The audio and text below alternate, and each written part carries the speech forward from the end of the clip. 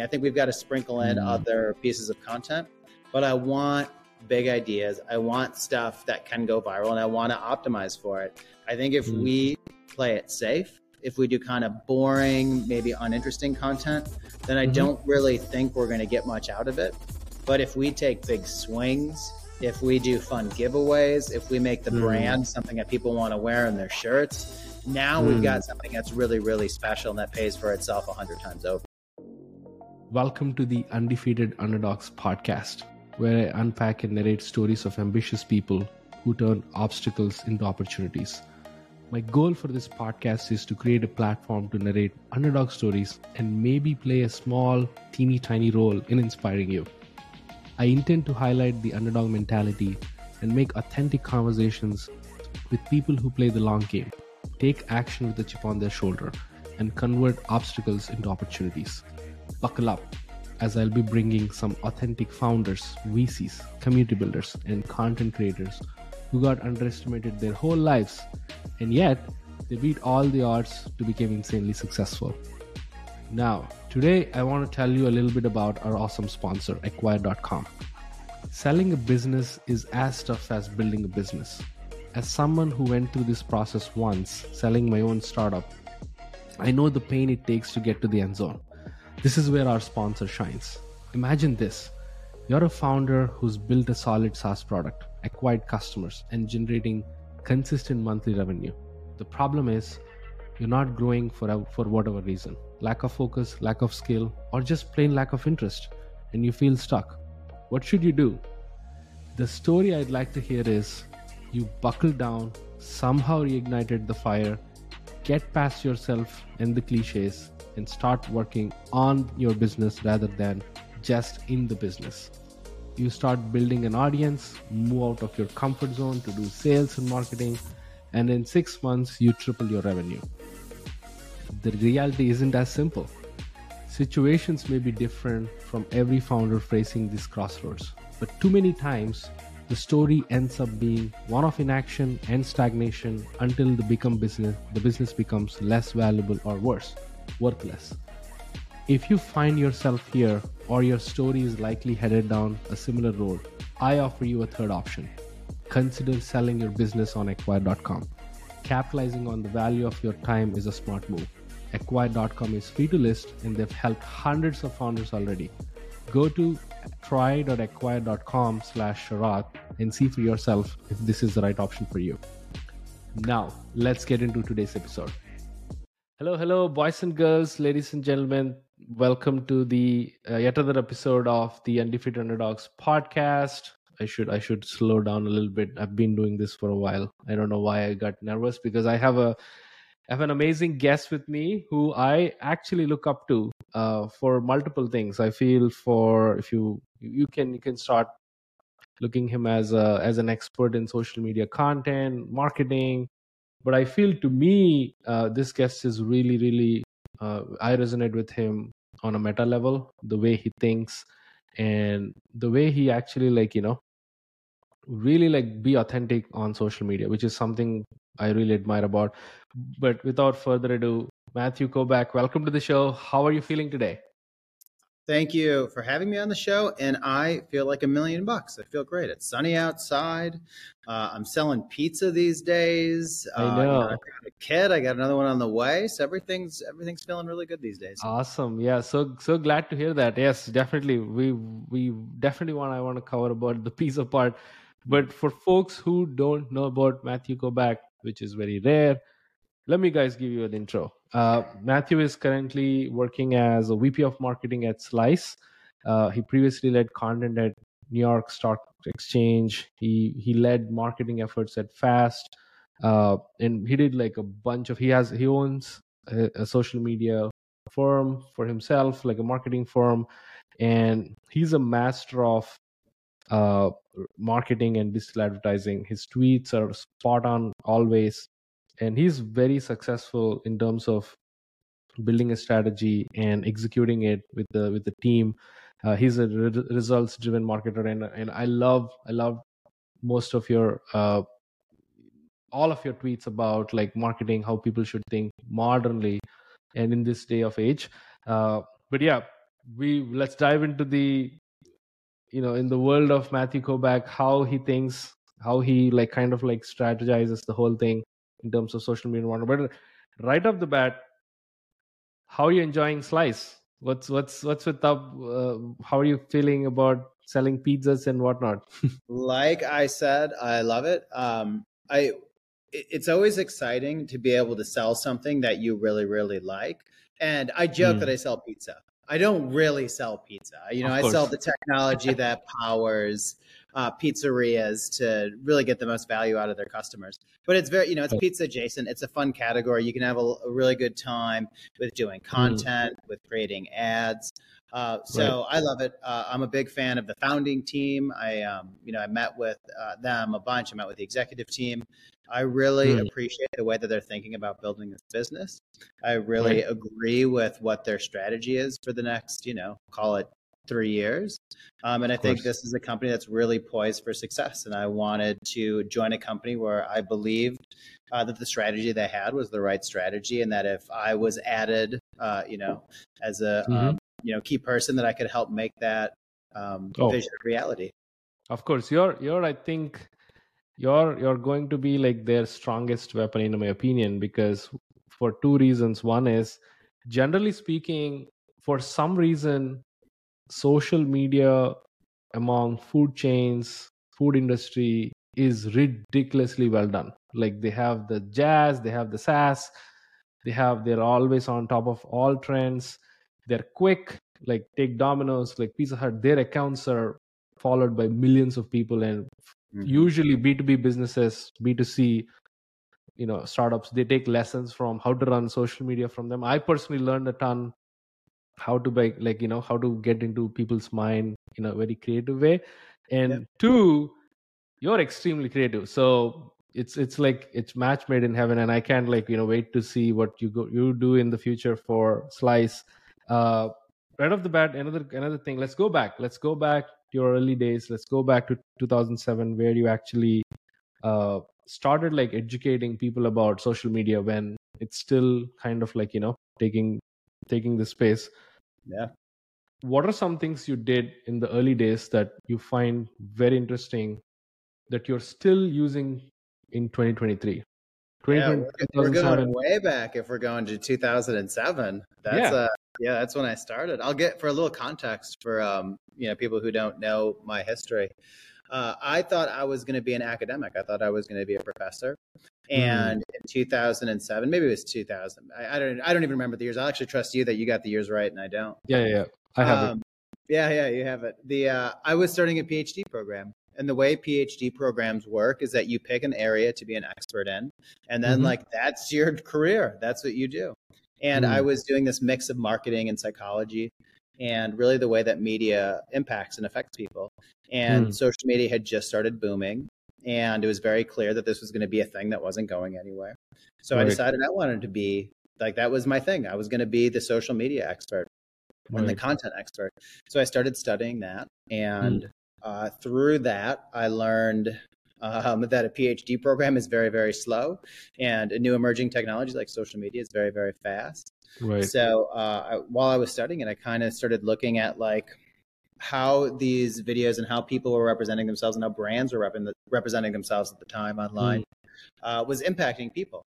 And so from the early days, man, I'm even trying to remember the ways that I got started. I remember I was just looking at all this branded social media, and I remember thinking this is horrible. This it originally was just print media that people were putting on Facebook. They didn't know any better. So it was kind of like a flyer that you would get handed or that you would see on a telephone pole and was posted on social media. And the way that I was writing my dissertation at the time was that businesses on social media needed to act a lot more like people. That there's this sense of people interacting with people, and that is, I'm finally getting to answer your question. That's what's kind of been the common theme of content and social media that I've created ever since then, because I've got this opinion that you want to put a face on camera.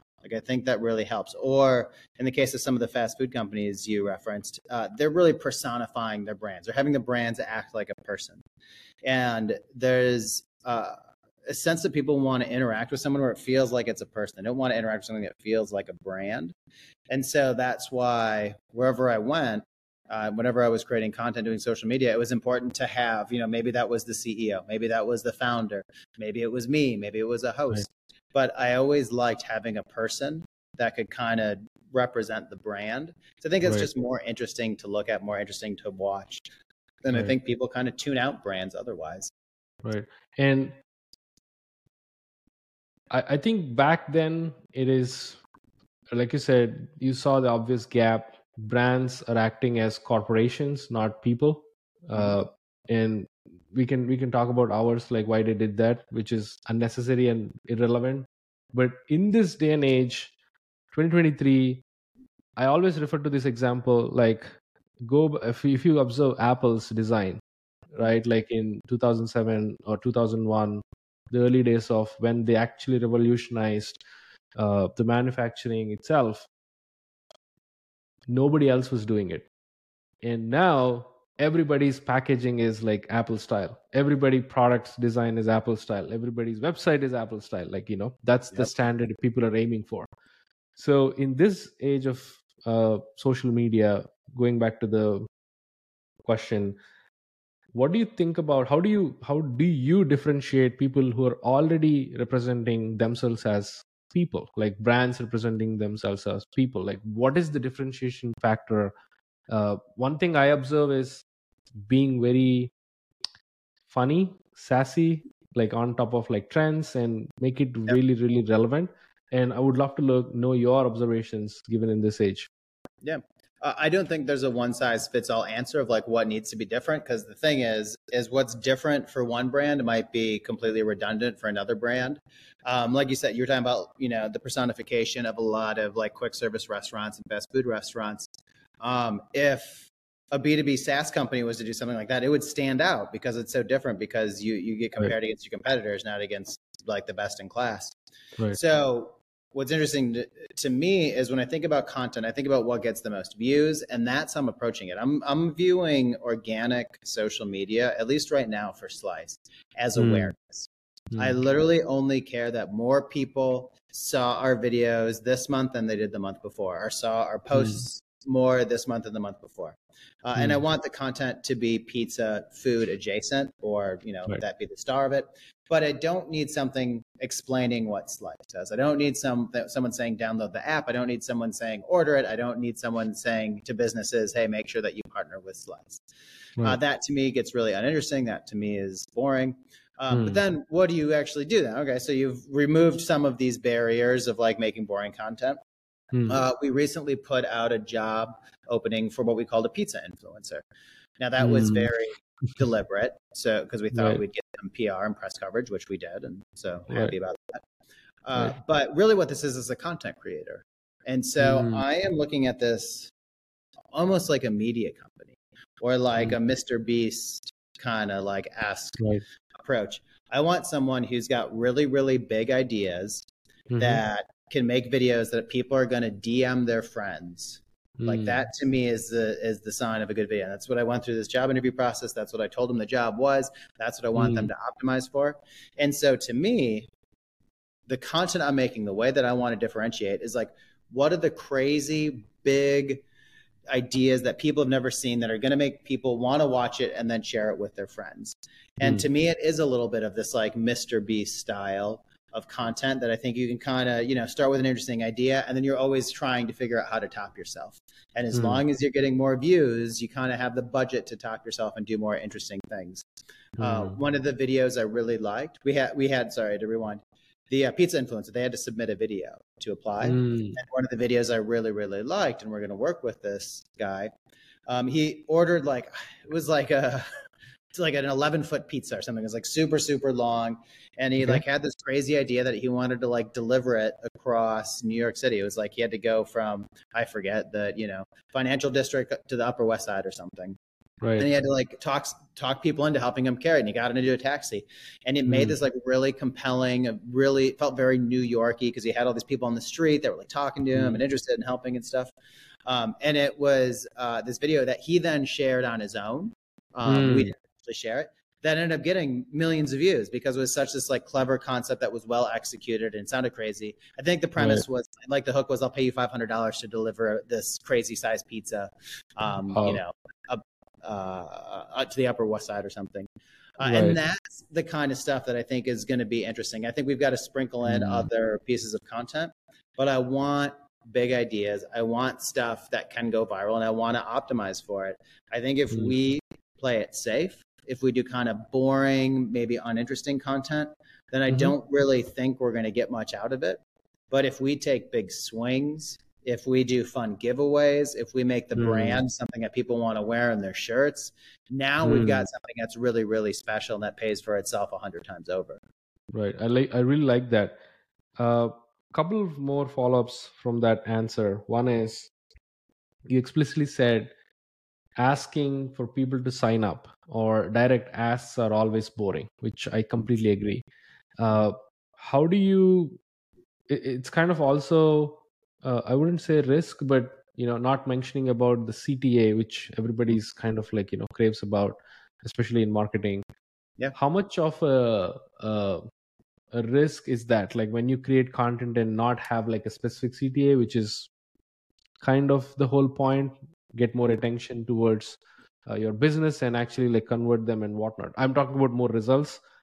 So what do you think about that? I think that is a separate job function. I have 2 job openings, and one is this pizza influencer, where I've said your job is awareness. Because right now, if you go outside in New York and ask 10 people if they've heard of Slice, I assume 8 or 9 are going to say, yeah, of course I've heard of Slice. If I go to LA and do the same thing, I'm not going to get the same response. We just don't have the same penetration. So before I can even put an ad in front of someone and say, hey, download this app you've never heard of, or order from this platform you've never heard of, I need to at least get them familiar with us.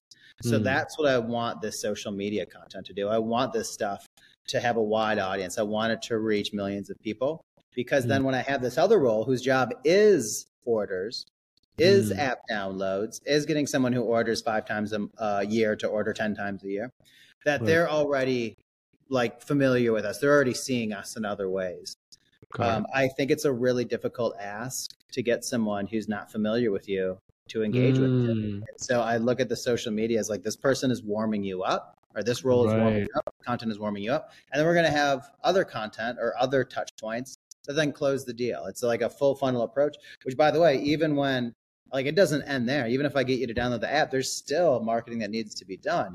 It's a life cycle approach that, you have to hit certain benchmarks within certain days for the LTV of that customer to be paid back, depending on what your cost of acquisition is. Right. Talk to me about the next phase, which is, so one thing I particularly observe, and even I make mistakes, is that I basically club both. I want to create a viral content piece, and not knowingly, unconsciously, I put a CTA, which actually kind of destroys the awareness piece and the fun element or the viral element. And it feels like, hey, I'm asking for something. So I think we'll talk about the viral, how to create viral content and all that, the elements that you think is necessary as an ingredient, unintended, especially pizza. But this, on the other side, talk to me about the traditional like loop closing, deal closing, the touch points you mentioned. How do we make sure that this function works really efficiently? So it's not easy. I can tell you the way that we're thinking about it is and this is for the CTA. This is for like increasing orders. This is very tangible. When we think about this role, or like I shouldn't say this role, but like these campaigns, we're thinking very data driven. So we want to understand what is the type of user that we want to attract. So the good example is someone who is, a grandpa in LA who doesn't have a history of, using online ordering, is not built the same as someone who is 19 at Ohio State University in Columbus for the first time ordering food on their own, who Right. probably has new habits that they haven't yet developed in terms of like ordering food. So Right. step one is figuring out like who is actually the market that we want to advertise to, and digital, it's a little easier to get in front of that market. That's obviously why Google and Facebook have the monopolies on advertising that they do. Right. But there's other interesting ways that you can get in front of those audiences. But then when you have that, then even within those demographics, those people aren't created the same. So you've got someone who, if you give a $5 off deal, they're just going to take it. They are deal chasers, they're discount chasers, and they'll use it once and then they'll drop off and you'll never hear from them again. And then there's people who need a deal to like kind of coax them a little bit to like, all right, I could be like, this is something I could use, but I'm going to need, the right kind of hook to start using it. And so you've got to figure out like, how do you target just those people as opposed to someone who's just going to use it once and then never again. And then with us, since we're a marketplace, it complicates it even more, because if you go, I'll use Etsy as an example. If me and you were convinced to go on Etsy and we go there and there's nothing on there that we want to buy, that's worthless. Like Etsy's wasted money getting us. So they better make sure that there's something we want to buy on there, and they better make sure that we see it really quickly and really easily. Correct. It's not all that different from Slice. If you are opening up the app and you're looking to order something, I better have your favorite shop on there. So a lot of then what I'm doing is going and looking in different geographical locations and saying, do we have enough penetration on the shop side to do meaningful consumer marketing? And if we do have enough penetration in a shop, what does penetration look like? Is penetration 30%, 50%, 80%? Is it based on the like best shops in that area? Because maybe 20% penetration is great if I've got the top 10 shops and that's all mostly that area eats from. And maybe there's another place where I've got 60% penetration and normally that's really good, but I don't have any of the top shops. So these are all like the different things that we've got to consider. We've got to look at the data, which we do have, before we go do anything meaningful in terms of direct response ads where I've got a CTA, where it's download, it's order more, or whatever it might be. I love that.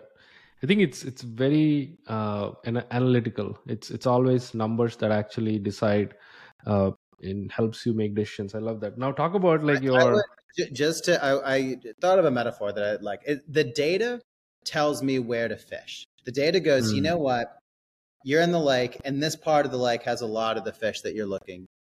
But what data doesn't tell me is what bait I need to put on the hook. And so like, that's why you have to have both of these. Like the bait on the hook is the creativity, is the like, all right, I know there's all these fish here, but if I've got really, really shitty bait, they're not going to bite anyways. I'm not going to attract them. It doesn't matter. And then conversely, if I have a really, really good bait, but I'm going to the part of the lake that doesn't have any of the fish I want, I'm not going to get any fish either. So like both of these are key components to the like marketing stack. And so yes, you have to be analytical, but yes, you also have to be creative. Right. I love that. And now I love the analogy, by the way. The metaphor is so spot on. We'll definitely use this clip for marketing this episode. But talk to me about the virality piece, content going viral. Mostly out of the box thinking, doing something that really shocks people, right? That's the trend we're seeing on TikTok or Reels or the vertical content type, short attention span. Doing something ridiculously out of the box works. So what is your take? What is something that you're applying at Slice? And this pizza influencer, what are your guidance to him, or what is the direction you're giving to them? Yeah. So I'll be honest, I hired this person to figure that stuff out. I don't have all the answers. The way that I'm approaching it is, I think we need different content pillars, or like content series, for lack of a better term.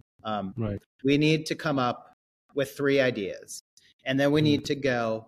And what I want ideas that are replicatable. So I think we've got space for like one-off big ideas, and then we've got space for essentially content series where we could do it once, film it once, then film it again, kind of change a few things. Like a good example would be you have a game show on the street and you just ask trivia questions or something. You go film a dozen of those. And so what I want someone who's going to come up with a dozen ideas, and I'm going to work with this person and say, all right, let's narrow it down to these 3. Let's go film 3 or 4 of these 3, and let's just put it out there. I don't have any preconceived notions about what's going to work, what's going to get people to send this to their friends. I'm not necessarily trying to shock people. I'm trying to grab their attention and keep it for 30 seconds, 60 seconds, 2 minutes, whatever the length of the video is. And to me, that's all based on ideas. Like, how many good ideas do you have? And then can you execute on those ideas? And then the audience tells us. So if I've got 3 ideas and one of them's really, really good, one of them doesn't take off, and one of them's kind of in the middle, cool. We cut the one that isn't working at all. We retool the one in the middle, and we double down on the one that really, really worked. I think one thing that a lot of companies do incorrectly is they'll have an idea and it works really well. And then they go, what's the next idea? Instead of going, hey, I've got this idea, it worked really well. Let me do this until it is so boring and no one wants to watch it anymore. It's like you're digging for gold, you strike gold, and then you stop digging because you're like, I got enough gold. And it's like, no, there is so much more gold there to mine. Like, why would you go somewhere else and dig for gold? Like, what you're looking for is right here. So do not stop until you have mined all of the gold out of that idea. And then you just rinse, repeat. You do this over and over and over and over and over again. And maybe you do it with freelancers. Maybe you do it with, like, you need different faces. You can also assume too, a pizza influencer. I live in Atlanta. We're both in Atlanta. A pizza influencer in Atlanta is probably going to look and sound a little different than a pizza influencer in LA, than a pizza influencer in Denver, than a pizza influencer in New York. So you got to figure out, like, how do you speak to, like, kind of those areas? I'm going to make content that might resonate a little more strongly with a different spot. Yeah, I think I kind of want to add on that what you said. Geography is such an important piece, especially when you create content that is relevant, right? So, for example, I think if you hire someone in Atlanta, probably they should have like a Georgia Bulldogs hat all the time, right? That actually resonates, and probably they should do some sort of, like you said, delivery to Georgia Tech. No, and they should honestly they should have an intimate knowledge of like Georgia culture and Georgia food culture. Like, they should know the shops. They should probably have, like, ideally they would know a shop owner. They could do like really interesting things. They could find like the maybe less known spots. They could go to the really, really popular spots. But if you know, and I could do that myself in Atlanta right now to some degree. But if you sent me to Denver, I wouldn't know where to start. And, like, that's what would happen is if you just have one person who's doing all this content for the whole United States, like, you really can only max out at a city specific knowledge. Right.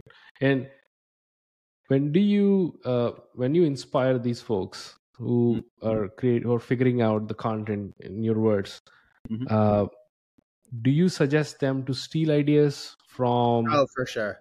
100%. I am a ruthless idea stealer. I am one of the people who is of the belief that, like, everything under the sun has already been done. And whenever you, like, it's funny, I want people to steal ideas, but we need to make them our own. I think a really good example is Dave Portnoy. So he does the, like, one bite pizza review. I saw a lot of videos that were just a rip off of the one bite pizza review. And it's like, if you're going to steal an idea, you got to make it your own, and you can't make it so obvious that you stole it. You know, like, what I want is someone, if you're going to steal an idea, I would like this person to go, all right, Portnoy has the one bite pizza thing. We're never going to be as big. It's always going to be a cheap knockoff. Sure. But maybe what we could do is, like, I don't even think you could do one bite. You could do, like, what's the best thing on your menu that isn't pizza? And you go to all these pizzeria shops and you do something like that, and you give it a rating or whatever it is that you do. But that, to me, is more interesting. It's like, take an idea, remix it to make it your own, and then it somehow becomes this unique thing that just belongs to you, as opposed to, like, a really bad impression of someone else. So yes, steal, but, like, steal as inspiration, steal as to, like, give yourself a starting point to make something that does feel unique. And I love that. Of course, I think, again, quoting Steve Jobs, great artists steal, right? Like, good artists copy. So I think we don't want to be a knockoffs, especially in this age. Everything is pretty transparent, right? Everything you do, there is a relevance point. I love that. I knew the answer, but I just want to ask. What fuels Matthew's creativity? Honestly, I feel like it's not knowing any better. Like, Hmm. I feel like I never got the lessons that marketing needs to be this way, or it needs to look this way, or it needs to sound this way. Like Hmm. all I've ever done with marketing is try to put myself in the shoes of the consumer and say, what would I want to watch? What would get my attention? Hmm. And I think kind of the early examples I can think of is back when I started at the New York Stock Exchange. I Hmm. inherited the social media and the content when I Hmm. joined. I think whoever had it, they left or something, or Hmm. so they're probably fired. But I got it, and I remember my boss was like, all right, whatever you want to post. And I looked at like the old stuff that they posted. Hmm. I was like, this is really boring. And like, Hmm. and so I didn't really like know what to do at first. And then I went within like maybe the first month, I ended up going because the New York Stock Exchange is owned by a company based in Atlanta. So I was Hmm. based in Atlanta. Right. And when I went onto the floor for the first time, like maybe a month later, I saw the energy. I saw the CEOs. I saw all the traders. I Right. saw the like media outlets and the journalists and stuff. They all shoot from the floor. And I was like, this is really exciting. This is really Right. cool. Yeah. Like, This is a big why are we moment, right? not? Yeah. What's that? This is a big moment for a lot Yeah, of CEOs. Yeah. a big moment. And like, this is what's interesting. Like, this is what Right. people want to see. Right. And so I remember I kind of just said to my boss, like, why don't we film any videos here? Why don't we do like a lot more stuff? Why don't I Hmm. just take my phone? Hmm. And like to my boss's credit, she was always like, yeah, it's just whatever you want to do. Like, this is yours. Figure it out. Hmm. And so to me, I was like, all right, what would I want to see here? And it's like, to me, Shaq just came in. And so, and like Wow. about it's like, I want to see Shaq. And I'm using Shaq as Right. an example. I don't know Yeah. when Yeah. he's come in, but I don't know if that was that early. But I Right. remember thinking is like, I'd want to see Shaq. And so it like started as me taking a video of like Shaq walking by and doing whatever he had to do. And then I was like, okay, that got kind of boring. I was like, you can kind of see pictures of Shaq wherever. I was like, let me actually see if I can like give him my phone and have him shoot like a quick video and be like, hey, I'm Shaq. I'm at the floor. I'm really excited. And so we started doing that with all the celebrities and CEOs and stuff. And like, that was kind of cool. It's a unique perspective. You never really got to see that. And then to me, Right. that got kind of boring. Then it was like, well, now they're just like saying they're excited to be here. How many videos can I post of someone saying they're excited to be here? And Right. then it turned into, well, why don't I interview them? Why don't I Hmm. ask them questions that they're not going to get asked on CNBC or Fox Hmm. Business? Let me kind of like have a little more fun with this, especially with the CEOs. Like the CEOs are really buttoned up. The CEOs Hmm. are Hmm. like, they've got their talking points that they stick to. They're not expected to get, Right. crazy questions like, what's the last TV show you binged or something like that. Right. And so that's what I started doing. I Hmm. went and grab my phone. I'd have to usually negotiate with a PR person that like, hey, I'm not, here are the questions I'm going to ask. I just want to grab them. It looked really authentic because it was like, me Right. and a phone kind of like this. And so it Yeah. didn't look like they were, they didn't have the perfect shot and the microphone wasn't perfect, but like that really ended up making it feel like this is not someone who's just reading polished, prepared answers. It's someone who's actually giving honest Hmm. responses to what I'm asking. Right. And it really worked. It worked well. And we did similar stuff. We did like market updates in the middle of the day from the floor, just walking around. And that Hmm. was the stuff that really resonated. And it was just the stuff that I would have wanted to see if I was following the New York Stock Hmm. Exchange. So like that's like that's where I get my creativity. I feel like it sounds really simple and stupid. Like I'm not trying Right. to overthink it. If from a slice perspective, if I was a shop owner, what kind of Hmm. video would I want to see? I'd probably want to see something about how you're going to make me more money. I'd probably want to see a video about explaining it. I'd probably want to see a video that simply explains how your technology works and how little work it is for me. And if I was a consumer, I'd probably want to see entertaining, funny, creative videos. Like Right. there's literally nothing like that, or like pictures of pizza. Like I Hmm. don't think there's a lot other things. So like let me go big. Let me have these crazy ideas. Maybe I want to see some shop owner stories. I think there are a Hmm. lot of Yeah. really Yeah. interesting stories. I think there's like a Humans of New York kind of element Yeah. to what we do. I think you've got a lot of, I know for a fact, a lot of shop owners like have that American dream story where they were immigrants, came over, started a business, and like they love what they do and they've worked, however many days in a row or, for however many years. Like those are really interesting and inspiring stories. And I think there's like a lot of these that you could do. I absolutely love that. I do have like a couple of follow-ups, but let me actually acknowledge you. Yeah. I think there is something beautiful about pizza that Mhm. that has that American dream stamp on it, and there is this underdog mentality, I would say. I'm not talking about the big guns like Domino's, and Yeah, I'm yeah. talking about like really local shops, because I don't know, not many people know this. When I came to the US, I worked at my university cafeteria, and where I used to deliver pizzas across the Mm. campus. Like I used Oh, to literally, nice. like, Full circle. yeah. Yeah. So that's one. Number two, I literally worked at a local pizzeria, in Houston, and Mhm. I know like how hungry the owner was. Even till today, I believe he was still like passionate. He was like, he wants to make sure that the customers are having the pizza delivered on time, and he makes sure that we feel comfortable, we give all the resources, like whatnot. And that to me is like the driving force. I would highly recommend you should do, like, just like how you said, pizza, humans of pizza, whatever, or pizza underdogs. That can be a Mhm. thing, that can be a show. 15 Yeah. minutes, where did you start, where are you right now? And there's other thing, I think there is also like a family angle to Mhm. these Yeah. areas. It's your brother works there, your cousin works there, your kid works there. Exactly. 100%. You inherit from your father, you inherit from your grandfather. There is that like long, like long game concept as well. So there is a lot of you know meta in pizzerias. Yeah. uh Really. Couple of questions. So one is, you seem to be like someone who executes scrappily. Like, you don't need like a perfect solution or a well baked Yeah. content product, right? uh where did that philosophy came from? Like, execute quickly, Mhm. fast, learn, and whatnot. It likely came. So you mentioned this at the beginning of our conversation. I started a social media marketing firm. I don't even remember when, 2010, Mm-hmm, something like that. mm-hmm, mm-hmm, And it was me and two other people. And I think it came from them. It was like, again, not knowing any better, just going, I need clients. I know how to make content. I know how to buy ads. Let me just like do whatever I think's best in a given time. And I didn't have, I literally just had to go from like business to business and, word of mouth and do that. And so it was this idea of like not knowing any better. Like I didn't have a budget. I didn't raise any money to do it. The only money I had to reinvest in the company was the money I was making. mm, And so I think it just all comes from that. Like I think that there are a lot of interesting ways that you can move the needle with marketing that don't cost any money. And in fact, I think those are the things that you actually need to do first. A good example, I use this example often, or use this person often, or reference him often, is Roy Sutherland. He has a oh really good yeah, yeah, book. legend, Yeah. he's a legend. And the book's called, I think it's just called Alchemy. Yeah, Uh, alchemy, yeah.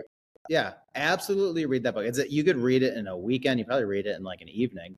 But it's so good because it's this concept of like marketing has this ability to turn lead into gold.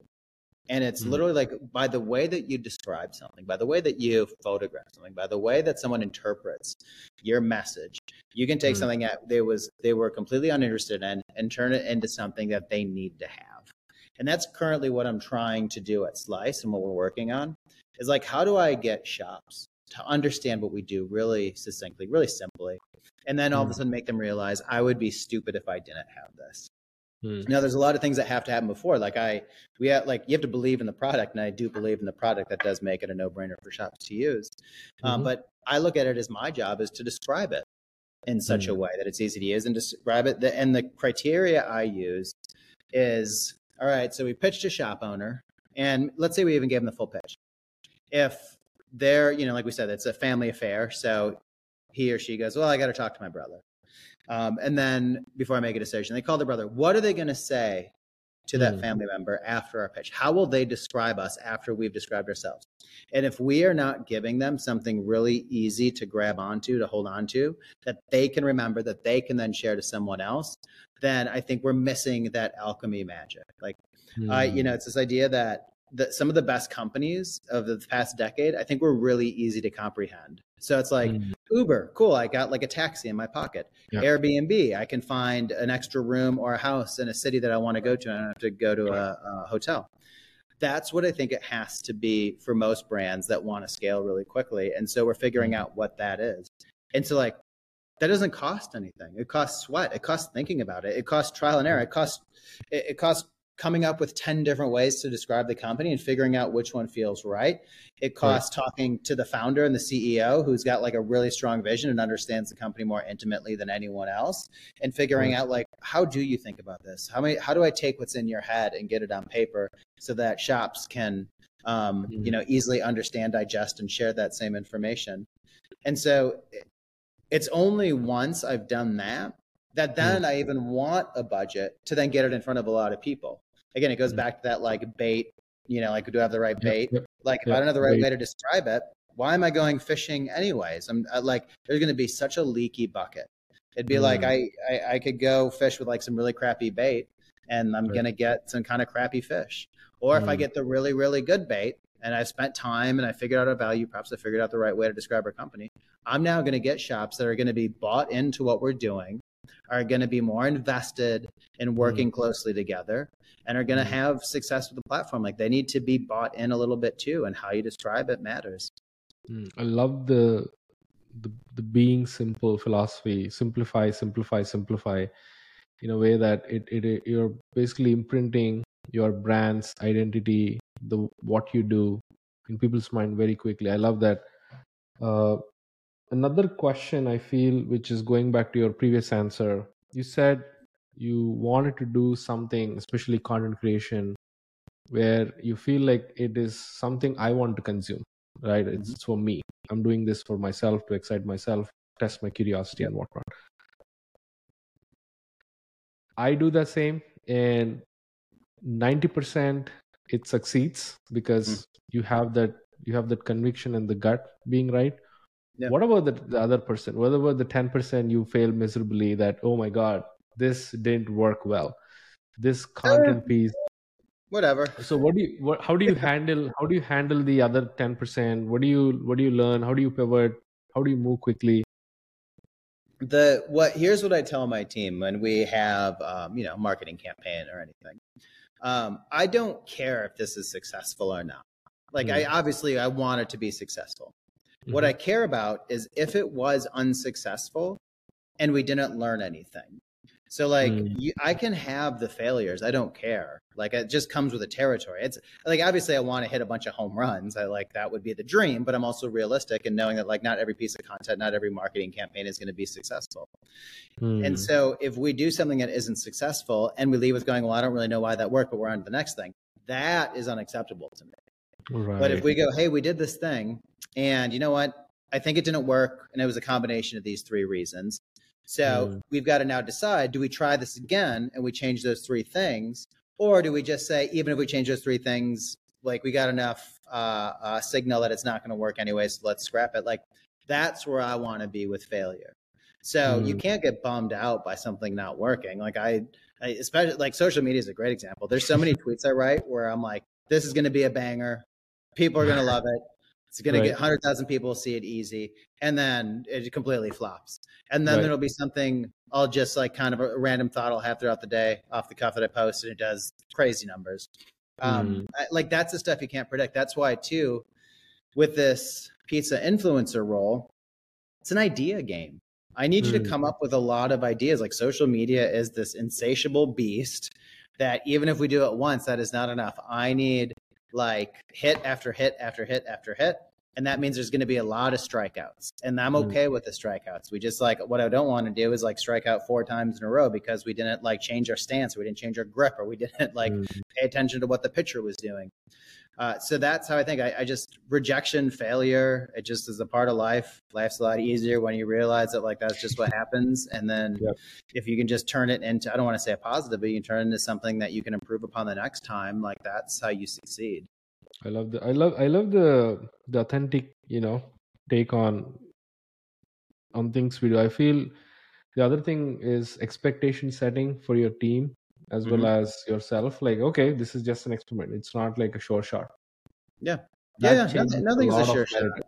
Yeah. Not all of this is a big risk. So let's try to take like as many, like to me, it's, you want as many swings at the plate as possible. Like that's how you succeed. So if I only give someone one swing at the plate, I don't think that I'm setting them up for success. I want to give them 10 swings, 100 swings. And like, I only need them to hit a few home runs. So like that to me is my job as a manager, or my job as a department leader, is like, how do I get as many opportunities as possible for us to be successful, especially in something like organic social media, where one post or like one thing can have outsized returns. Like there's literally, like, we could do a post tomorrow that goes completely viral, and all of a sudden everyone in the United States knows who we are. Like that is the ceiling of it. And like, that is a really high ceiling where I can't buy ad campaigns. I could do that short of a Super Bowl ad. And even then, half the people aren't going to pay attention to the Super Bowl ad. So I think there's a really, interesting way to think about that kind of, risk to reward when it comes to organic content creation. I love that. One of the things I also want to touch upon is you do things in a very public way, like in a very public setting. There is no secrecy. It's all transparent. One of the things I learned from you, this is like 2021, if not 2020, is when you did the fast social strategy, like really revealing it. Hey, this is what we're going to do, and you did it. So what do you think about marketers being public? These days, some of them are, some of the startups are very stealth, and they're still building. They're like, in a very early stage, but they want that user exposure. What is your message to them who can be public, but yet to get that creative energy going? I can tell you what I learned about doing it from the fast side. So fast was a marketplace as well, B2B to C company. We were a payment processor. We needed people who were buying stuff to click our payment button as opposed to any of the other options. But before then, we needed a business to put our button on their website. My job when I started was the consumer side. My job was to get people really excited, want to buy stuff, use the fast button. And what I learned was we went a little too fast on the consumer side. So what happened was we got people really excited about the brand. We got people to really excited to use the product, but we weren't on enough websites yet. So to like extrapolate that to a lesson that's maybe a little more applicable is you've kind of got to make sure that you've got the MVP, and like an MVP can be different depending on, what industry you're in or what product you're creating. But to me, it's like a very similar idea again is, do I want to do a really big consumer ad campaign for Slice in a city that I don't have a lot of penetration for? It's like, no, I'm getting people excited for something that they can't really use. If there are no pizzerias within Slice, what would you do with hungry, people, right? Like, that makes. I would say that I have my time is better used else places. And that there are plenty of markets where we do have enough penetration, and I need to focus on there. And in the markets where we don't have enough penetration, my job is a B2B marketer. Like, it's just, I am trying to get shops to understand what we do and to onboard onto our platform. And then once I get a certain threshold of really, well-known shops or enough, kind of shops that people love on the platform, then I can go after the consumer. But the mistake I made was doing it in reverse in the past. And I just, you're kind of like, look at all the love that we got and all the people that want to buy our stuff. And then it turned out they're like, cool, I want to go buy something. Where can I use it? And it's like, well, we've got this like candle maker you've never heard of, or I've got this like other thing. And it's like, I don't really want to spend like $50 to test out this. I want to use it on Nike.com or something. I want to use it on a brand I already know. And so that was a lesson for me. And that's what's really funny is like we got really popular for selling cheap hoodies.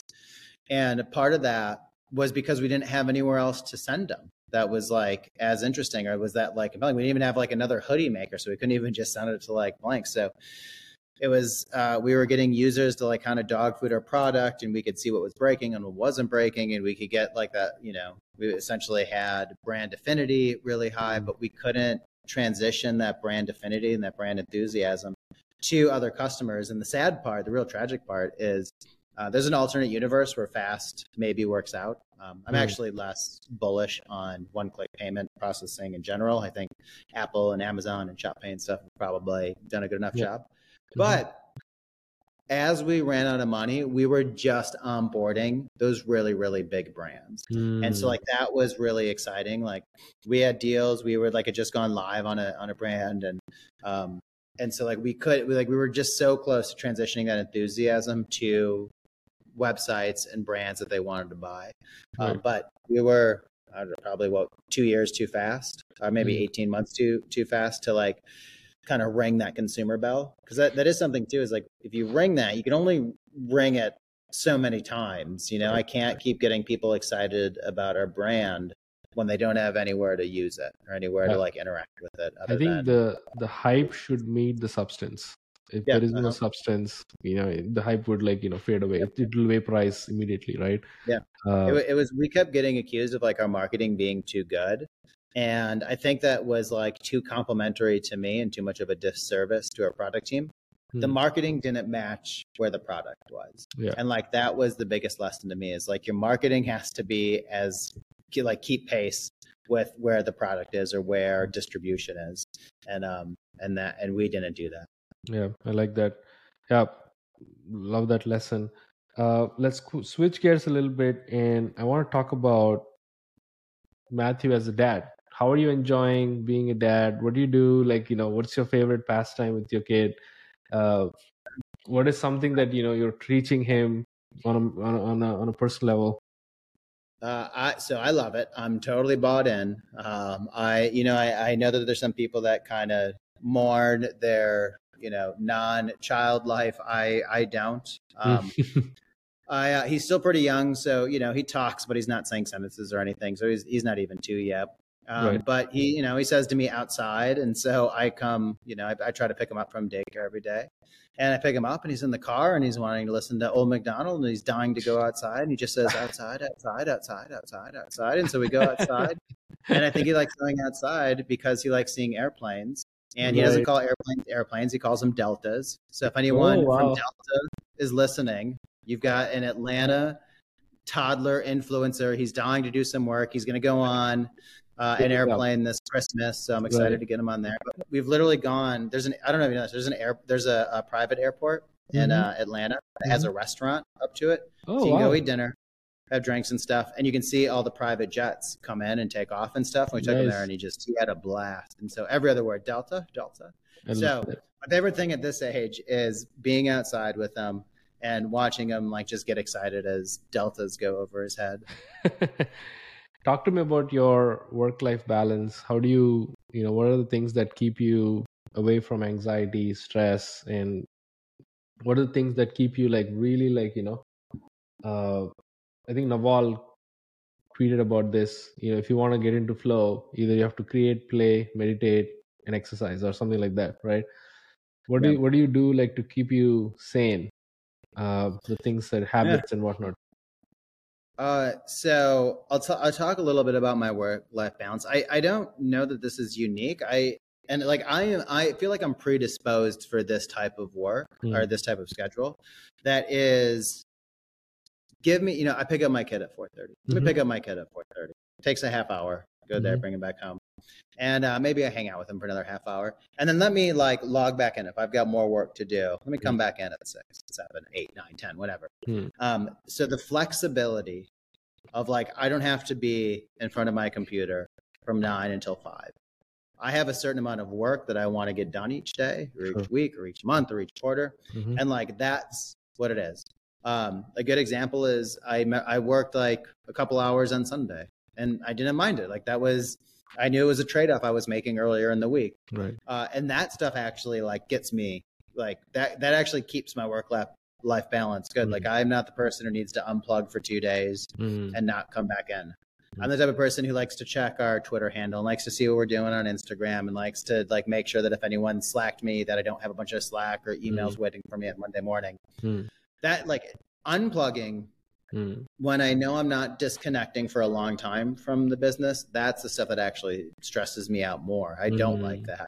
I'd rather like do a podcast interview at 1 in the afternoon or 2 in the afternoon. I'll come back to a bunch of Slacks, I'm sure, and deal with that, as opposed to like we would have to do this on a Saturday otherwise, like that. that doesn't do it for me. But in terms of like what I do to stay sane, it really is. It's being outside with the kid. We go on a lot of walks. It sounds dumb. Like Nice. if you are feeling in a Oh, rut, not if at you are all. working and you're like, I can't do this, like you just go outside, man, go for a walk. I try to jog every morning. Nice. You know, I used to do like sports and more, you know, like more physical fitness kind, you know, like take like boutique classes and, you know, solid core and Orange Theory and all that stuff. But now it's like, I got time for a 45-minute run and I can come in, and lucky enough, we're all in, you know, Zoom world. So no one knows that I stink if I just throw on a hat after a jog. Yeah. But that's stuff. It's like you keeping your body in motion, getting outside, taking a walk. Hopefully if you can take a walk without your phone, even better. It's just kind of like letting your mind wander a little bit. I end up finding that like the stuff at work, I have the biggest breakthroughs at work when I'm like not actually working. You know, it is when I'm out for that walk at 8 a.m. or something, or it is like when I'm kind of like unwinding for the day. It's like, that's an interesting way to describe our company, or this is an interesting idea. And I try to jot it down really quick. Right. But like, I don't want like, so it's funny to me when people say work-life balance, I don't exactly know what they mean. Cause it's like, it's all my life. It's all like, I don't have like a kid life balance. If I got a call today, like just right now that I had to go pick them up, I'd drop everything. I'd be like, this is like, it's just this part of my life. My career is part of my life. My relationship is part of my life. And so it's all kind of just happening at the same time. And I carve out time to do deep work. Right. But I'm not carving out 9 hours to do deep work. I've got like different things that I focus on for, you know, 30, 60, 90, 120 minutes at a time. And that's about the max. Yeah. Basically, I think what you're saying is you basically have to blend all things. If you started, even I'm realizing that like lately, you know, I have a 2-year-old toddler too. You basically have to mix up. If you kind of separate, that's where you kind of also like have different expectations.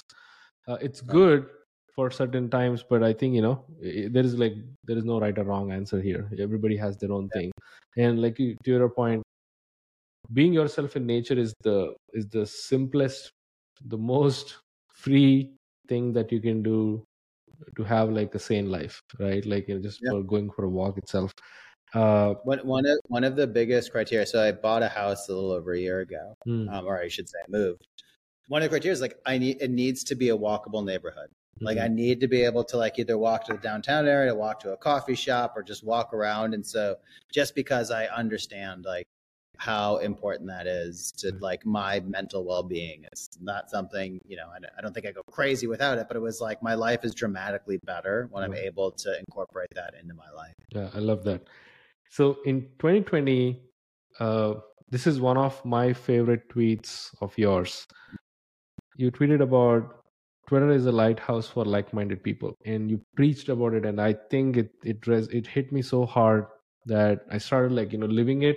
And once I started living it, I saw the results, right? Like you be the soundboard, you be in your words, like lighthouse. Do you think X is still the same way, or what changed, and where should be people like, you know, focus on in this age, like 2023? Yeah, you know, it's a good question. It definitely feels different. The, you know, Twitter right now does not feel like Twitter 3 years ago. Right. But with that said, I still think I think it's just like, I mean this is a compliment. It is like a cockroach company that will just refuse to die. It can survive a nuclear explosion, and it's still going to be around because like the people that have like really interesting things to say, like they want an outlet for them for saying those things, and there's like, this is the spot for it. So I still, you know, like maybe you lose some people, maybe you lose 10% or even 20%, but there's no other collection of that. So I still think this is the space that you go to share your thoughts, to share who you are, to share what you're interested in. And you end up attracting that kind of back to you if you do so in a thoughtful way. So it's slightly different, but I think the essence of that is still there. So I don't know of a better place to do it than Twitter. I don't even have a good second place that jumps to mind. I will be that person who is, you know, going to this cockroach company 30 years from now, 40 years from now to get my news and to interact with people because it's just where people share it. It's got enough momentum that I don't think anyone else stands a chance, really. I think it's really about, I think you tweeted this about a long time too. It's about like picking who you follow, clearing your feed, and, interacting with people like you look up to. I think if you do that Mhm. in a consistent way, you have a better Twitter, which I think it's debatable. Many people don't have that time and patience to curate their whole Yeah. thing, and they just like complain, right? So one more Well, it question. ends up being like what you want to get out of Twitter. Do you want to like have interesting conversations with interesting people? Hmm. Then you're gonna take the time to like figure out who those people are and go talk to them. If that's not what you want on a Twitter, that's fine. You Right, can watch it for sports highlights or breaking news or whatever it is, right, and that's going to take a different amount of effort. right, So it's anything worth having kind of takes time to right. to manifest kind of thing. Yeah, I know we're on time, but I do have one more question. I have like some other questions I didn't ask. I wish we should bring back to you. I talk a lot, so that's my mistake. No, no, no, no. This is gold content. I love the fish analogy, the bait. That's all pure gold. Probably like we should do like a part two sometime, like in the next end of this year. One question which I think, couple of questions. Sorry, one thing. Talk to me. You're a big believer in the serendipity on the internet. You've created opportunities for yourself. You create opportunities for others. You've collaborated with people like Jack Butcher, David Perel, like a lot many others by being in that mindset. Talk to me about it in a way that the current generation, the Twitter folks who are using Twitter, they're not using that mindset a lot. These days, Yeah. it's all about transactional. I need, hey, this is the ask, or I can do something for you, and all that. So talk to me about like the serendipity, how much of that impacted in your personal life. Your career is not linear at all, and I think it's due to the serendipity, right? Talk to me about it. Yeah. I think I've got this job because of serendipity. I think I'm currently living the life I am right now because of serendipity. This is someone else's metaphor. I forget whose it is. So if you know it or if a listener knows it, please tweet me and tell me who it is. But really, your goal in life is to make your like luck or serendipity umbrella as big as possible. Hmm. And you do that by having genuine interactions with people. You do that by giving without any transactional kind of approach to it when you do it. What happens is you get this umbrella that gets bigger and bigger and bigger and bigger and bigger. Hmm. And what you're hoping for is that one of those luck or serendipity raindrops hits your umbrella. Hmm. And if you have a really, really small umbrella, Hmm. probably not going to get hit by one of those like infrequent raindrops. But if you have a really, really big umbrella, the Right. chances of those raindrops hitting your umbrella increase. And now I think there's some people in life who are born with really, really big umbrellas and they make them bigger. And there's some people who are born with really, really small umbrellas next to a nothing umbrella and they can work to make it bigger. Right. I think the size of how big you can make your umbrella, or I shouldn't say, I think the size of it that you can eventually get to is uncapped. I think we all start from a different size at the beginning. Right. But that's how I look at it. Like I'll go back to like the reason I'm working at Slice now, or part of it, was because of a conversation I had with the founder probably 4 years ago. Wow. One conversation. That was it. That's And awesome. neither of us were trying to like get anything out of it. I think we were seeing if we could work together at like our companies. Like I think there was, I think I was at Fast at the time and seeing if there's anything that made sense. And we talked, Right. nothing really made sense, but we kept in touch. I think we started following each other on Twitter and fast forward, 3 or 4 years amazing. later. And here we are. And like, I never went in that with an objective. I never went in that with like, what's in it for me. It was like, oh, this is a cool guy building a cool company. Let's talk and meet and see if it makes sense for us to do anything together. And if it doesn't, I had a cool conversation with a cool guy. I love that. Like there's so many things that you could be doing, especially if you're young. Oh my God. If you're like 20 and having conversations now, you could be doing stuff that maybe pays off in 15 years. Wow. You don't know that like the timeline, to use this umbrella metaphor, you don't know when it's going to rain again. And all of a sudden, maybe it might start raining again. And you're capturing all the serendipity that you created 15 years ago. Right. I honestly, I probably have hundreds, honestly, maybe even thousands of people where I've had, where it could come back, who knows what's going to happen in 5 years or 10 years from now, where it could come back again. Incredible. Because I was purposely trying to do it. One of the things I used to do was if I met you on Twitter or saw your handle and I thought you were interesting, I would just invite you to the New York Stock Exchange. I'd say, hey, come watch a closing bell. There's a bar right across the street. If you want to get a drink after, happy to buy you a beer. Right. But yeah, I just want to meet and hang out. And I think I like 100 out of 100. I think that was a really good offer that no one ever refused. Yeah, of course. What's funny though is my coworkers would make fun of me. They would like joke that I was going on this like weird anonymous date and like, who am I meeting today and stuff. And it was like, sure, I don't care. You can make fun of me. It's like, you can join me if you want. Like, I just am trying to meet some interesting people, and I'm living in a really cool city to meet interesting people. So I'm going to take advantage of it. I love that. Yeah, we can both talk about ours, because even you and me, we met through Twitter, purely through serendipity. I found you, your tweets were interesting, I interacted, and I think I DM'd you like 2020, and you were like, dude, this is so cool, let's connect. And I think that's the like-minded people network we have to choose on Twitter. Yep. Last question, I ask this every guest: what is an ambitious goal Matthew is chasing? Oh, I want Slice to go public. I love that. I want to go back to the New York Stock Exchange. Part of what I used to do was I would pitch companies to list on our exchange over our competitors.